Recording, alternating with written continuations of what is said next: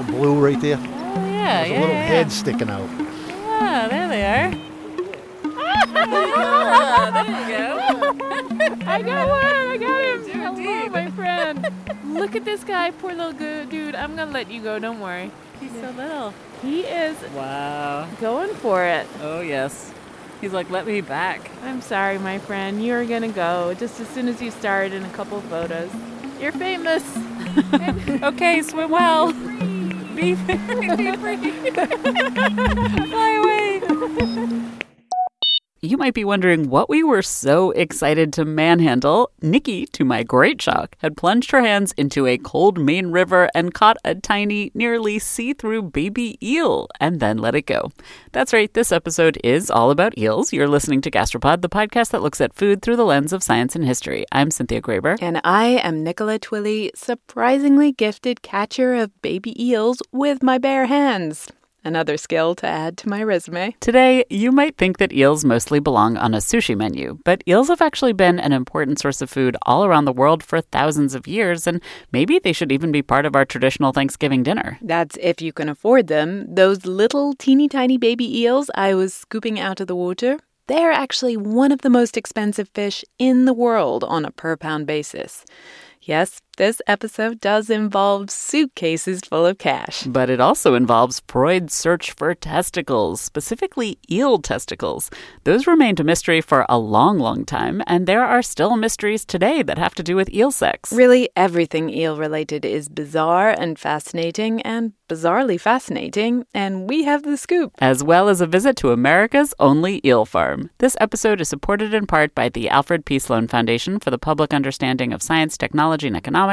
Gastropod is part of the Vox Media Podcast Network in partnership with Eater. And before we grab hold of those slippery eels, we wanted to tell you about Whetstone Radio Collective. They're a network of podcasts all about food, great storytellers representing people and places at the origin of food. Their shows are deliciously subversive and just a great listen.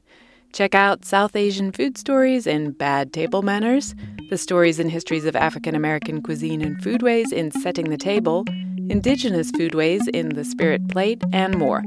Check out Whetstone Radio Collective wherever you get your podcasts. This episode of Gastropod is brought to you in part by the Delta SkyMiles Reserve American Express card. One of the great pleasures in life is traveling, especially when there's great food waiting at your destination. When months of planning, preparation, and exploration all culminate into one perfect bite, there's nothing better. For those who want to taste the world, go with the Delta SkyMiles Reserve American Express card, made for people who are in search of their next food adventure. If you travel, you know. Visit go.amex/reserve to learn more. Support for this show comes from 9 West. Winter's finally coming to a close, but you might still thaw the very ground beneath your feet with the hottest new trends from 9 West. Nothing beats the confidence the perfect little piece can give you. And their new collections of footwear, apparel, and accessories will let you take on the world in style. Use their Need It Now edit, also known as the 9 Edit, to search effortlessly through trends like Western-style boots, loafers, and more. It's time to wear our confidence, ladies. We can't be contained, because this spring at 9 West, we are infinite. Buy now and get 15% off with code PODCAST24.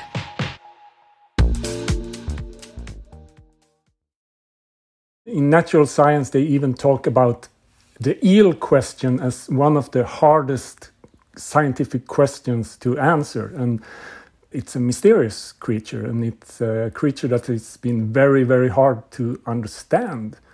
And that's also why it's fascinating. Patrick Svensson is really fascinated by eels, so much so that he wrote an entire book about them. It's called The Book of Eels, and his love affair began when he was quite young. Well, I grew up fishing for eels during my whole childhood, together with my father.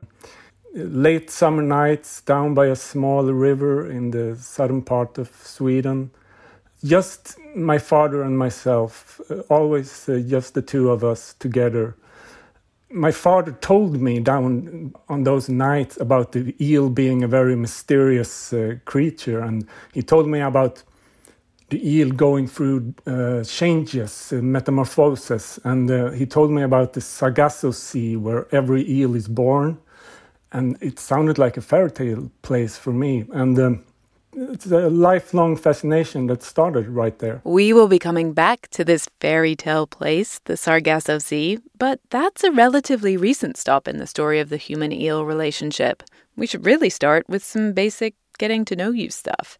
An eel is a fish, and I hate to be judgmental, but it's a pretty weird-looking one. It's snake-like, and it moves like a snake, and it's very slimy, and that's also why many people think they're actually quite disgusting, and people are afraid of them, and they don't want to touch them or have anything to do with them. But an eel is not a snake or a reptile at all. As we said, it's a fish. And not just any fish. For many people in many places, for most of human history, it was the fish. The eel fishing has been important in many parts of Europe, and in the southern part of Sweden, where I'm from, it's been a very strong and important tradition to fish for eels. Regularly, when archaeologists are excavating rubbish dumps in Germany and Northern Europe from the Middle Ages, they find that fully half the fish bones in the dump are from eels. People were eating a lot of eel. Eels were even used as currency at times in parts of Europe. In England, you could pay your rent in eels. The village where I grew up, Byfleet, in the year 1086, according to the earliest survey of anywhere in the world, the Doomsday Book, Byfleet owed 325 eels a year to their nearest monastery. Japan obviously has a long history with eels. The first written record of a still traditional Japanese dish of filleted and then grilled eel comes from the 1200s. And eels were big in the Americas, too. When the Mayflower arrived in the U.S. in 1620, I think, and the pilgrims were discovering this new and foreign land, and they were lost and sick and cold and starving, and they met a man called Tisquantum. Tisquantum, you might have heard of him as Squanto. He was a Native American, and pilgrims wrote home that the very first thing he did was show them how to fish for eels. And they loved them. They described them as sweet and fat and as a lifesaver, actually. 1 year after that, they celebrated the first Thanksgiving, and you could argue that instead of turkey, maybe you should be eating eel on Thanksgiving. I would gladly make this swap, actually. But for all this very loving human-eel relationship throughout world history, eels have remained something of a dark, mysterious stranger.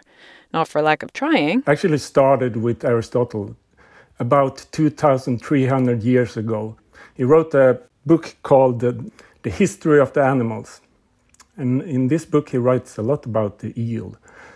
And most of all, he was trying to explain how eels reproduce. Aristotle obviously knew about sex differences in humans, and he knew you could look for those sex differences in male and female animals, and he really wanted to find sexual organs in eels, but he just couldn't. He came to the conclusion that eels don't have any.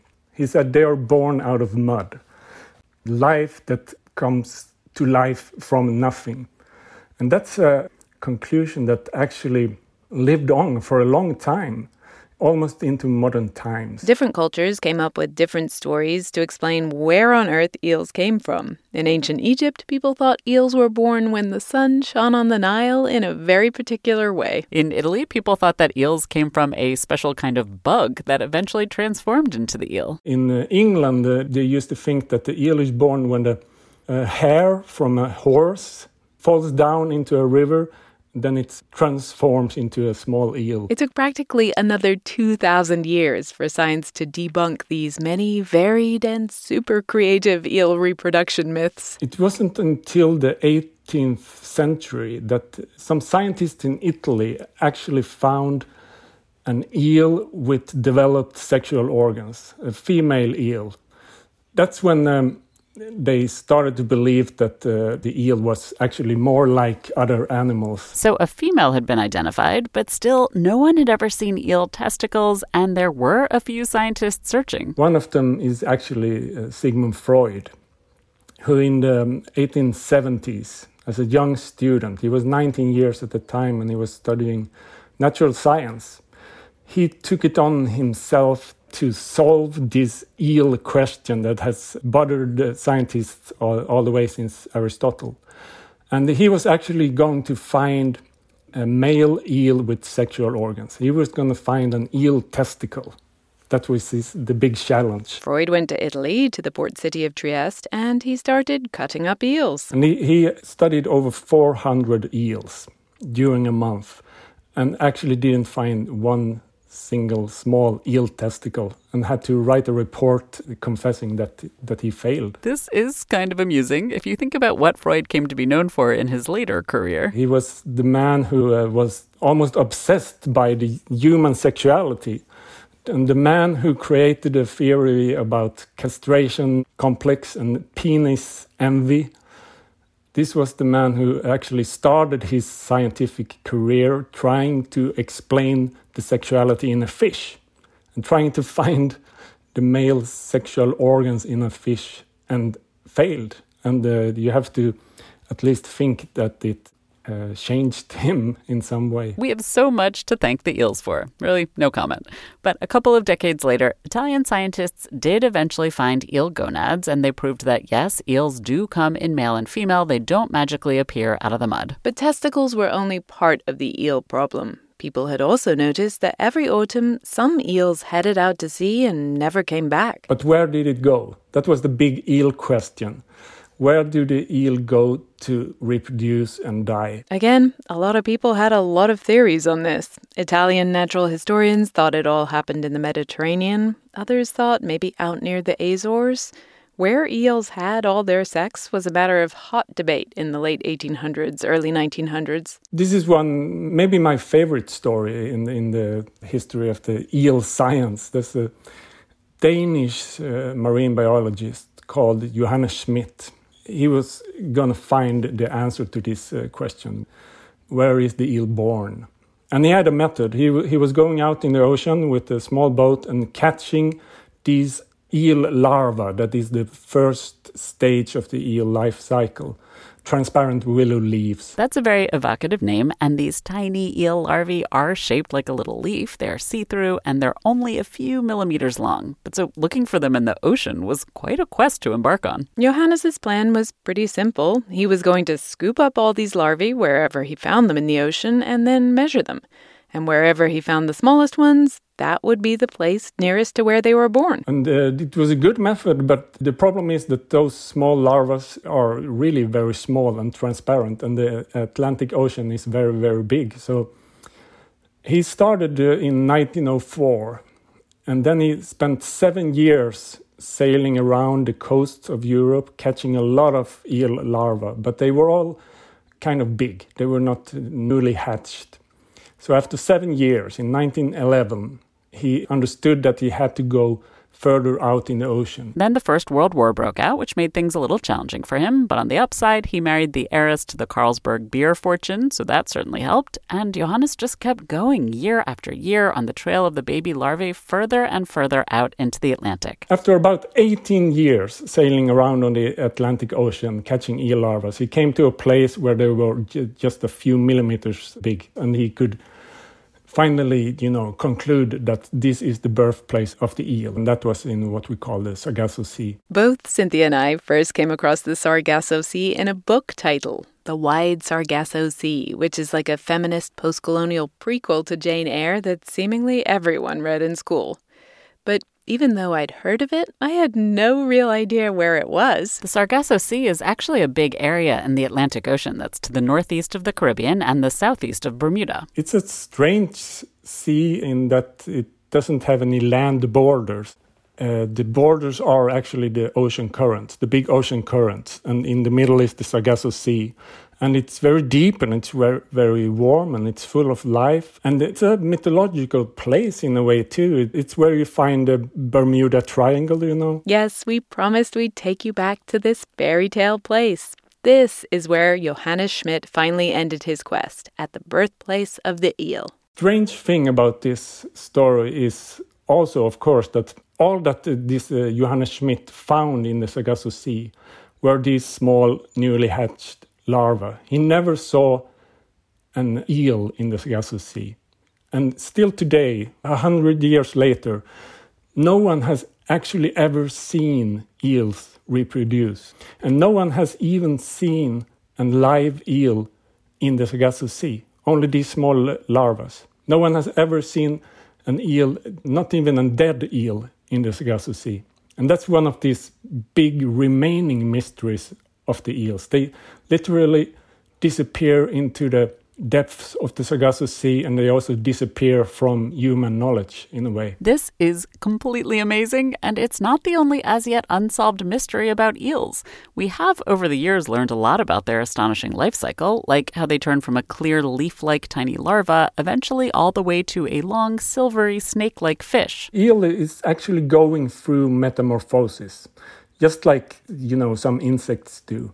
They actually change, their bodies change, and they become another creature in a way. And even while they're undergoing these incredible metamorphoses, they're also undertaking an equally astounding journey, starting out as just these millimeters-long larvae. And they drift with the ocean currents all the way from the Sargasso Sea back to Europe.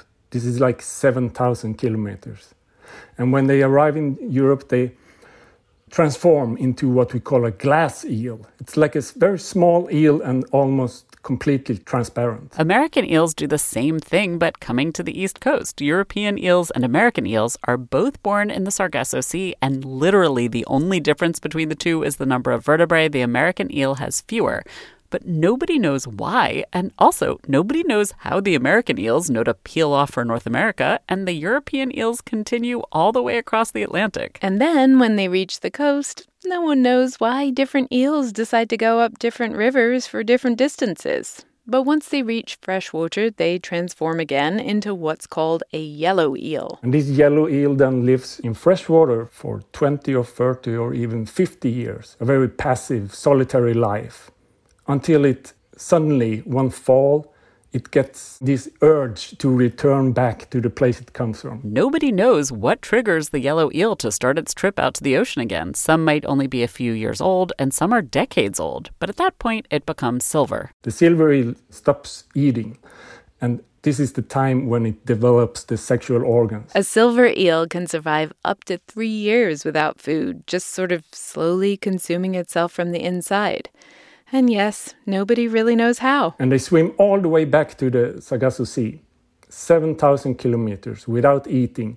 And they disappear down in the depth of the Sargasso Sea, and they reproduce, and then they die. But like Patrick said, nobody's seen them reproduce in the Sargasso Sea, and nobody's seen a dead eel there either. So this is all kind of conjecture. I mean, scientists have tried to pin the eel down. There were some American scientists that came up with a plan to bring 100 female eels to the Sargasso Sea and put them in small cages and trying to lure the male eels up to the surface of the ocean, just to get a glimpse of them, But the eel doesn't really cooperate in this kind of work. So when they got to this Sargasso Sea with the 100 female eels, 95 of them had already died.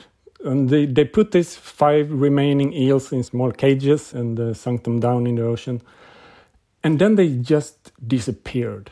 All 5 of them disappeared without a trace, and they never saw them again. And that's those kinds of things that just seems to happen in the eel science. The history of eel science is basically just one story of these slippery eels getting away from humans after another. Patrick told us about another experiment where scientists put transmitters on more than 700 eels and then released them in different spots in Europe to try to follow them back to the Sargasso. They didn't manage to follow one single eel all the way to the Sargasso Sea. They disappeared. They died, or they were eaten by sharks or other animals, or the transmitters fell off, and a lot of the eels just mysteriously disappeared. This is all really frustrating for the world of eel science. And it's not just European and American eels. There are other eel species elsewhere in the world that are equally elusive, like the Japanese eel. When they were trying to find the birthplace of the Japanese eel, they didn't find it until the 1990s, actually. So that's been even a bigger mystery and a bigger eel question than for the European and the American eel. Japanese scientists did eventually find the birthplace of the Japanese eel. It's in the Pacific Ocean, just off the Mariana Islands, to the south of Japan, kind of in the middle of the sea there, east of the Philippines, north of Guam. The Mariana Trench is the deepest spot on the ocean floor. They actually were able to catch 3 eels at the birthplace. They had already been breeding and they were dying. They were very weak and died just some hours after they found them. But they actually did find them, something they haven't done with the European eel in the Sargasso Sea. Finally, a victory.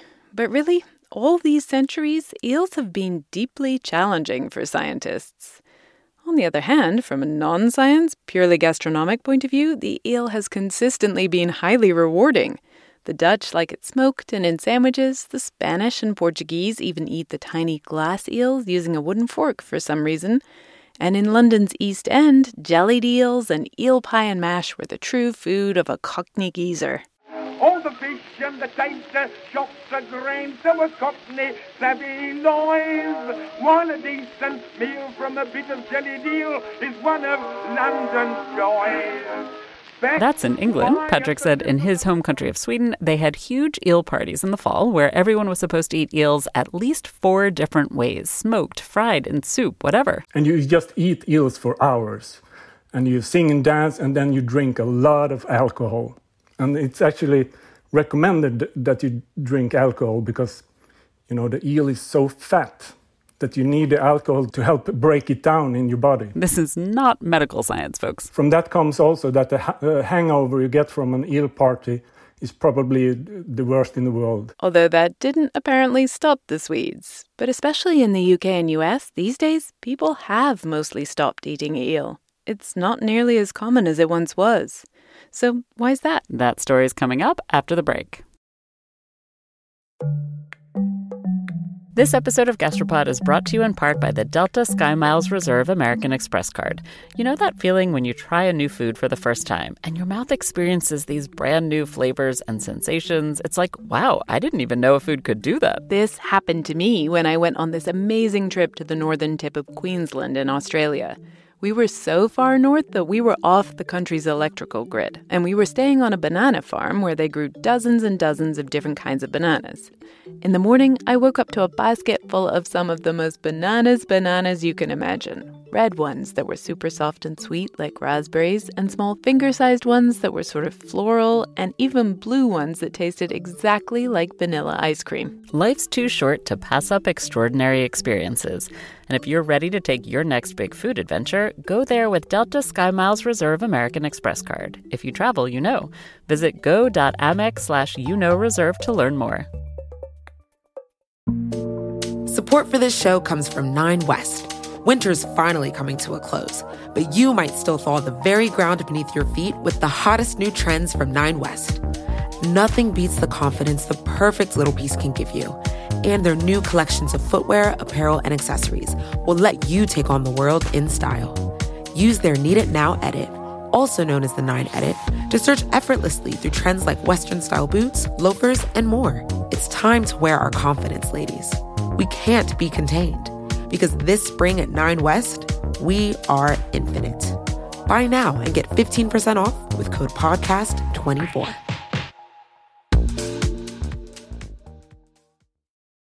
The story of why eels went from being the most commonly consumed fish in a lot of places to today, where a lot of people in the UK and US have never eaten an eel, it's complicated. On one hand, as railways and my favorite topic, refrigeration, became widespread, people could eat fresh ocean fish like salmon, which was seen as much more classy and delicious. And the other problem in North America and in Europe is that we pretty much destroyed eel habitat. Dams in rivers prevented them from migrating and literally killed them. And then we drained marshes that also destroyed eel homes. Plus, we polluted waterways. All of this has been a huge problem for eels. The one place where eel eating stayed really, really popular was Japan. The estimate today is that Japanese people eat 10 times as much eel as all the other eel-eating countries of the world put together. Most of those eels are yellow eels, and they come from big eel tanks. These eels were first caught in the wild in their tiny glass eel form and then raised on eel farms on land. People have been farming eels, raising tiny babies into grown adults in ponds for centuries. Aristocratic ancient Roman villas sometimes had an eel pond in the garden just to supply their endless feasts. The Japanese really perfected the art of raising eels in tanks in the 1970s and 80s. That's when the Japanese were really getting rich, and also they were eating so much eel that their local eel populations were starting to crash. Japanese researchers did not stop at just figuring out how to farm wild eels. They tried to breed them, too. And amazingly, they did manage to get them to reproduce in captivity. That's never been done with the European or the American eel.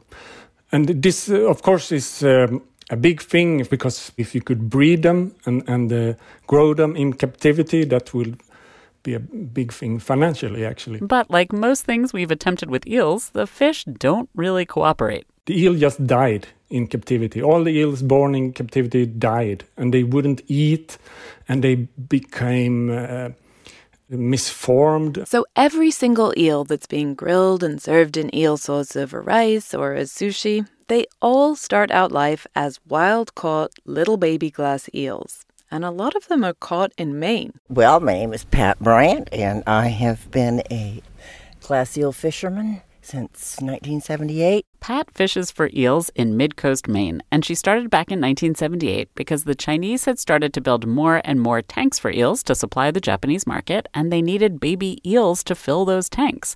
They headed to Europe and also to Maine. Pat originally got recruited into the glass eel trade by a glass eel wholesaler who was selling to the Chinese. He was looking for fishermen, and she and her family thought it was worth a try, even though they'd never done it before, and they weren't even a fishing family. So it was just basically trial and error. We got got a map, and we're looking at all the inlets on the coast, and said, well, we'll try here and we'll try there. They got some advice from two guys in nearby Yarmouth about what nets to use, and they asked the wholesaler about what to look for in the water when they went out searching for baby eels in the spring when they were migrating in from the ocean. He just said these little tiny, look like little see-through worms with two eyes. You'll see them. That's what we were told. And that's what we did, and we fished. There was no one else in the state for many, many years, but there was 8 of us, and all of those were my family, except for the 2 guys in Yarmouth. So actually I had a hairdresser, and I owned hair salons, and every hairdresser I ever had work for me was also an eel fisherman. I said, this is what we do, guys, and that's what we did. At the time, this was just a small side hustle, a few nights for a few weeks of the year. The wholesaler paid about $5 a pound for the baby eels, so Pat and her crew made a few $1,000s doing it each spring. Of course, at the time, that seemed like pretty good secondary income. By the 90s, more fishermen had started getting in on the glass eel business. Sushi was growing more popular in the U.S. too. The market for eel overall was growing, and there were Chinese fish farmers who were willing to pay. And the shores were just swarmed with people. And it was like, oh my God. The price wasn't high at that time, but it had gone up to like $25 or something of that sort. But there was a skinny million people out there at night, and that started. Then the state got into it and started to regulate it. When Pat started fishing for glass eels in the late 70s and 80s, there were no regulations at all. Then, as interest picked up in the fishery, the government put some limits on the overall catch, but things started to get wilder and wilder out there. And by 2010, 2011, the earth shook. Literally. There was an earthquake in Japan and the resulting tsunami, and that wiped out the eels living in Japanese aquaculture systems. At the same time, Europe started to shut down their glass eel fisheries because the eels were disappearing. This meant everyone wanted to buy Maine's baby eels. The prices for those eels completely skyrocketed, and fishermen got a little nasty. People would dump your nets. People would steal your nets. People would cut your nets. And we had a thing where I had 5 nets in one river cut one night. And, of course, I built so many that I just kept replacing them the next day, and that really irritated the hell out of them. Pat got into wholesaling herself, and she told us she would be driving around with suitcases full of cash. Buyers from China were also showing up on the riverbank with suitcases full of cash. Millions and millions of baby eels were being taken down to JFK and shipped out to Asia overnight. A pound of glass eels was going for $1,000 or more. There was poaching. it was all a little overheated. And so the local government finally got tough on eel fishing. Maine was in a good position to regulate this fishery because fishing was already such a big part of the state's economy. Even though eels migrate to and live all along the East Coast, only Maine has a robust glass eel fishery. There's also a tiny one in South Carolina. But Maine put in super strong quotas, and everyone has to use swipe cards, not cash, and there's basically no more poaching now. Well, it's kind of a good thing they did regulate it, because then when it got up to like 1,000, 1,200, that sort of thing, that was unreal. It's now up to about $2,000 a pound. So even though there's a lot less eels that we can catch now, you can still make a lot of money. You know, you can make good money. Like I just bought my fiance a truck. I put in a new house. I have stuff like that I do. Last year I bought a camper. The year before I bought a boat. You know, it's that kind of stuff. You know, you make it so that it just gets you the extra stuff beyond the everyday. This all sounds great. New boats and campers for Maine fishermen, strong regulations to prevent overfishing, and all Maine's baby eels ending up on fish farms in Asia. Any issues? Quite a few. Sarah Rademacher is the founder of American Unagi. I mean, first off, you're shipping a highly valuable resource out of the state, and that's it. There's no more economic value outside of that one sale that's coming to your state. The other thing is, China doesn't have the best reputation for production and how things are grown and regulations, and there's been a lot of examples of product coming in that have chemical contamination. So everything from banned animal drugs to just levels of contamination of things that are not supposed to be in our food. The other issue specifically with eel is, eels are all over the world, and you don't know with a product coming from China if it's, from a well-managed fishery like Maine, or from a black market out of Europe, or an unregulated fishery in, the Caribbean or Africa. So Sarah decided to change all of that. That story after the break. Calling all female runners, it's time to lace up and join Team Milk. Since the 2022 New York City Marathon, Team Milk has sponsored female marathon runners nationwide, providing support and shining a spotlight on their unique stories, perseverance, and drive to go the distance. Why milk? Dairy milk is an excellent nutritional add for both marathon training and recovery. Milk contains 13 essential nutrients, including high-quality protein, making it a crucial component of a training diet.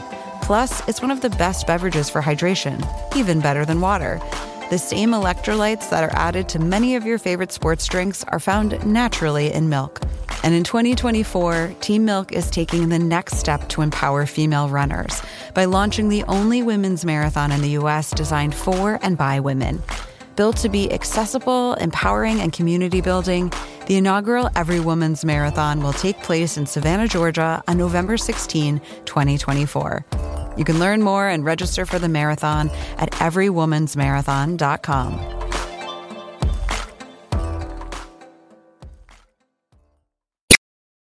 Growing up in the Midwest, Sarah loved fish. She had a room full of aquariums, and then she decided to study aquaculture in college in Alabama, and then she moved to Maine. And I started looking around for aquaculture businesses that I could do here. There was oysters, and there was salmon farming in pens, but none of that really was my cup of tea. So I started looking around at different species and saw what was happening with our eel fishery. So we have this super unique, it is the most valuable fishery per pound, and the entirety of the fishery is getting shipped to China to be grown. And to me, I was like, all right, well, we should just do this here. Why isn't anybody doing this? And the answer she found was that nobody really had seen a local market or just really had bothered to try. So Sarah decided to do it, starting out in her basement like all good inventors. She bought some baby glass eels and raised them up to harvest. I literally had like an epiphany over the cutting board after I took the first eels that I had grown, and I had borrowed a smoker from a friend because I had heard eels were great smoked. So I was like, I'll just give that a shot. And it was incredible. I, smoked these eels, filleted them out, had them, and I was by myself in the kitchen, and I was just like, holy, I have to make this product. It's phenomenal. That was back in 2014. Next, Sarah partnered with an aquaculture incubator run by the University of Maine. I was working for an algae company at the time and was doing this on the side, just seeing if it would work. So I rented a space, built a little bit larger system, got a few thousand eels, and tried that out. And then got some product into the hands of chefs. Because that was the other thing is, I like local fish, but, do people really want a local eel? Do they care? And they did. People were calling her looking for eels. And so last year, she expanded again, and she started to build the only commercial-sized indoor eel farm in North America. Welcome to the eel farm. This is the entrance to the farm. This right here is the grow-out area, so they're actually building a massive filtration at the end here, but this is going to be finished in the next month. We were standing in a big hangar-like space filled with about 40 empty tanks, like oversized hot tubs. Those will be for the growing eels, but for now, the only eels in the farm are little tiny babies in the nursery next door. So, this is where our babies are. There's a foot bath right here. A few weeks ago, Sarah bought 650 pounds of baby eels from local fishermen. That means 1.5 million tiny little glass eels. Let me grab a flashlight for you. It's like so dense with eels. Look at it. Look, it's just like full of these tiny little, like 2-inch long little wriggly things. They're kind of adorable. The babies grow up fast. Although, as with all things eel, no one knows exactly how old they were to start off with. Up for debate. Again, one of the mysteries of eel. Supposedly, the ones that are coming up from the Sargasso can be maybe as much as 1.5 years old, that they've been drifting on the currents of the ocean before they come into our lovely nursery. The eels are just as wriggly as you'd expect eels to be, and we watch them trying to crawl up the sides of the tank. They can definitely get places, and that's another part of being an eel farmer is you have to make sure there is no holes, no nooks or crannies, because they will find them. Sarah is constantly finding eels where they shouldn't be. In filters, in pumps where they shouldn't have gotten. They've climbed out of tanks, and it's never just one. They tell their friends. They're like, this way, guys. Hey, I found a weakness in the wall. Let's go. There were about 125,000 little wriggly glass eels in each tank, which you might think, oh no, poor things. They're all crammed in and they have no personal space. But apparently eels like it like that. That's one of the good things and with eels is that they actually like to be in very high densities. So if you look around, even when they're relaxing, they're lying around in piles. They're tactile. They don't want to be at low densities. They actually don't do well. So that allows us to farm in a much smaller footprint than other fish. Eels like cuddle puddles. Later, Sarah told us that's just one of their strange and yet endearing behaviors. They'll sometimes, lay on their back upside down. And I've never worked with a fish like that. You literally walk in and you're like, oh, there's a dead one. And you walk up and then it just rolls over and swims off. It's just relaxing on its back. That's bizarre. And, just things like that, behaviors, they're curious. If you change something in the tank, they'll go and check it out. They come out of the water and will poke things, which also is very unusual for any fish that I've worked with. So yeah, little things like that are very entertained by our fish. Sarah's design for her farm is based on eel farms in Europe. She even had some Dutch fish farm engineers building things out when we visited.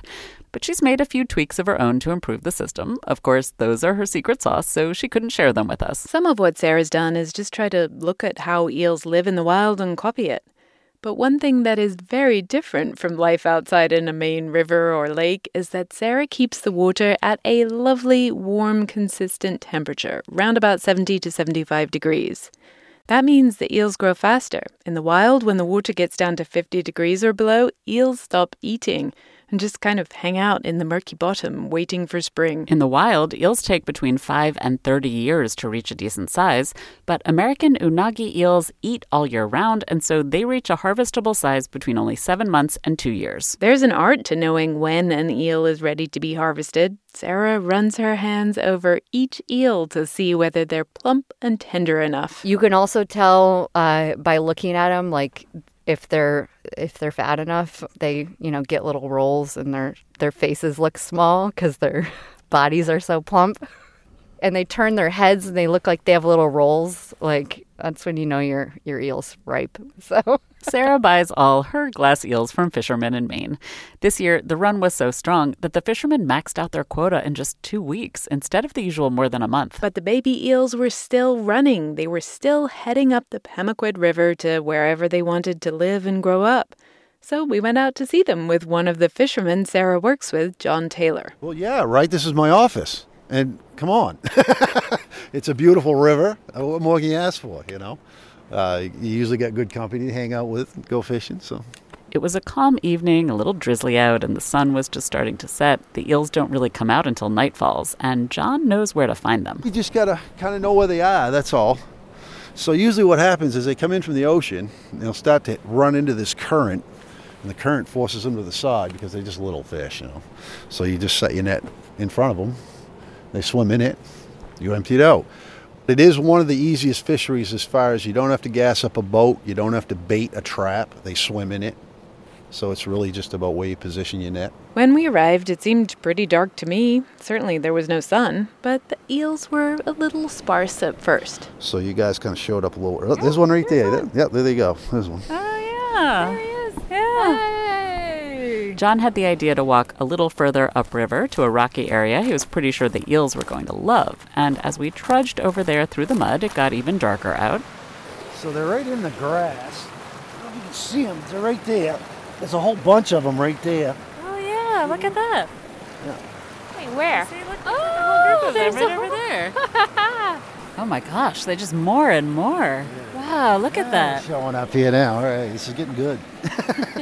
A little tiny fish, you wouldn't even know what was happening because it all happens at dark. Nobody ever sees this, you know.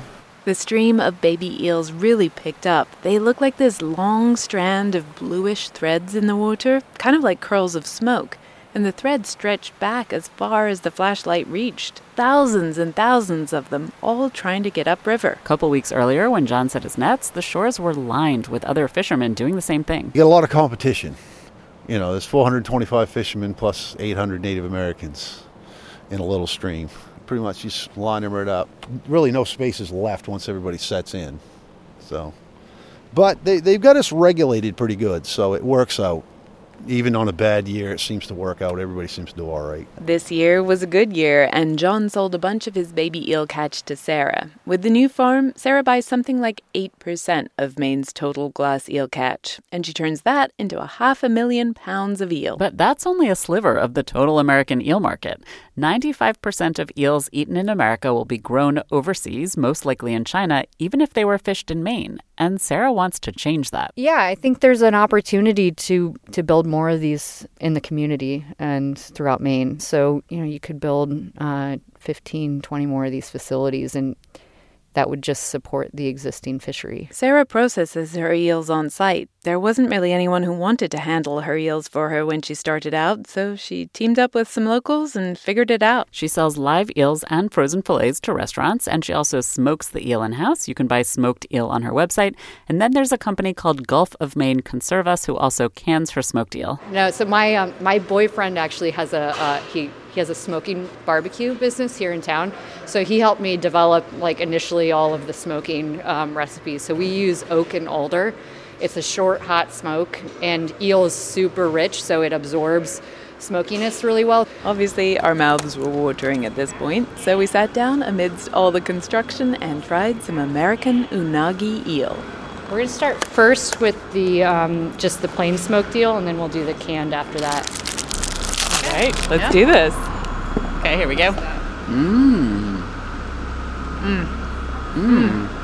It's so rich.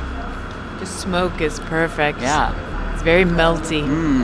We first tried the smoked eel plain. It's rich and buttery and has a delicate flavor. It wasn't super fishy tasting. And then we moved on to the canned smoked eel, and Sarah added her secret ingredient. Apple cider vinegar. This is wild. Make sure I added enough. Let me test it before I hand it off to you guys. Oh, wow. That's amazing. That's so good. Yeah. Doesn't it taste like That's amazing. pork or like Carolina barbecue? Kind of did. We polished off the entire can and the package of smoked eel, too. I was quite full. Very full and very happy. But we did have a concern. the American eel is officially listed as endangered, so I felt kind of weird eating it. I did too. I'd never eaten eel at all before, ever, because I'd been so concerned about the sustainability issues. I was feeling a little better knowing how tightly Maine regulates the quota, but there was one thing Sarah said that really made me feel like American farmed eel was the only eel I'd ever feel comfortable eating. When you look at our use of a wild fish, our survival on the farm is over 90%. You know, when these fish are in the wild, these glass eels, it's something like maybe 1% reach adulthood or market size. So, you know, we're taking a very small portion of the wild and then really being able to produce a lot more than what would have survived in the wild. So not only is Sarah's eel totally traceable back to a really tightly regulated fishery, it's also making the absolute most of a wild resource, more than you'd get from leaving it in the wild.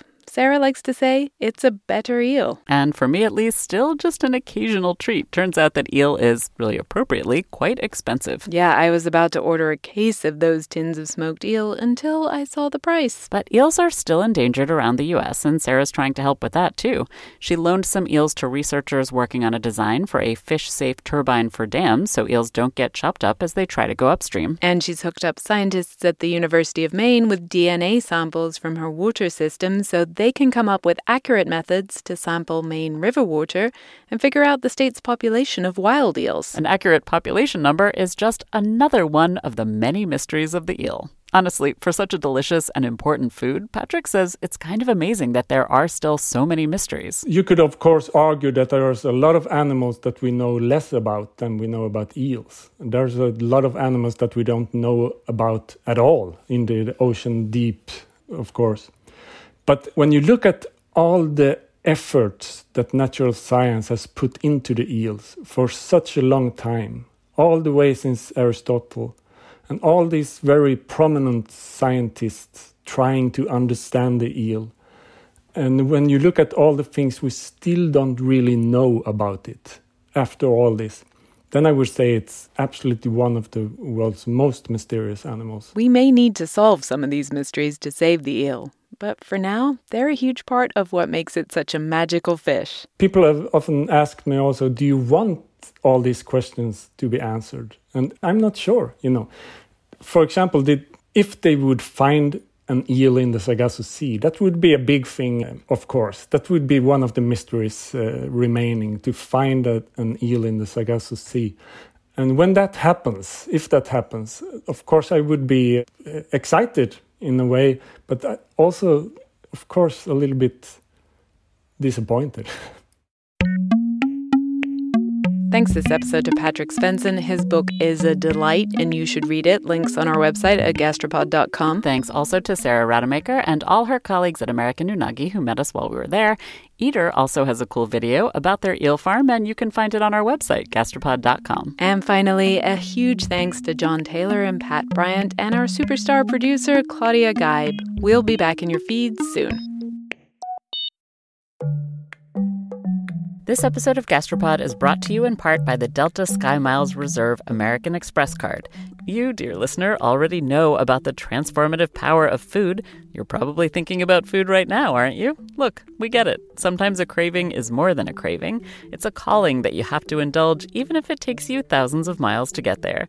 For those who want to taste the world, go with the Delta Sky Miles Reserve American Express card, made for people who are in search of their next food adventure. If you travel, you know. Visit go.amex/reserve to learn more.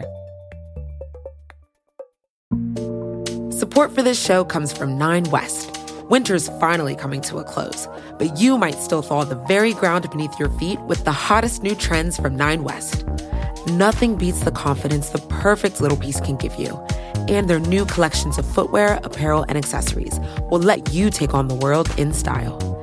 Use their Need It Now edit, also known as the 9 Edit, to search effortlessly through trends like Western-style boots, loafers, and more. It's time to wear our confidence, ladies. We can't be contained, because this spring at 9 West, we are infinite. Buy now and get 15% off with code PODCAST24.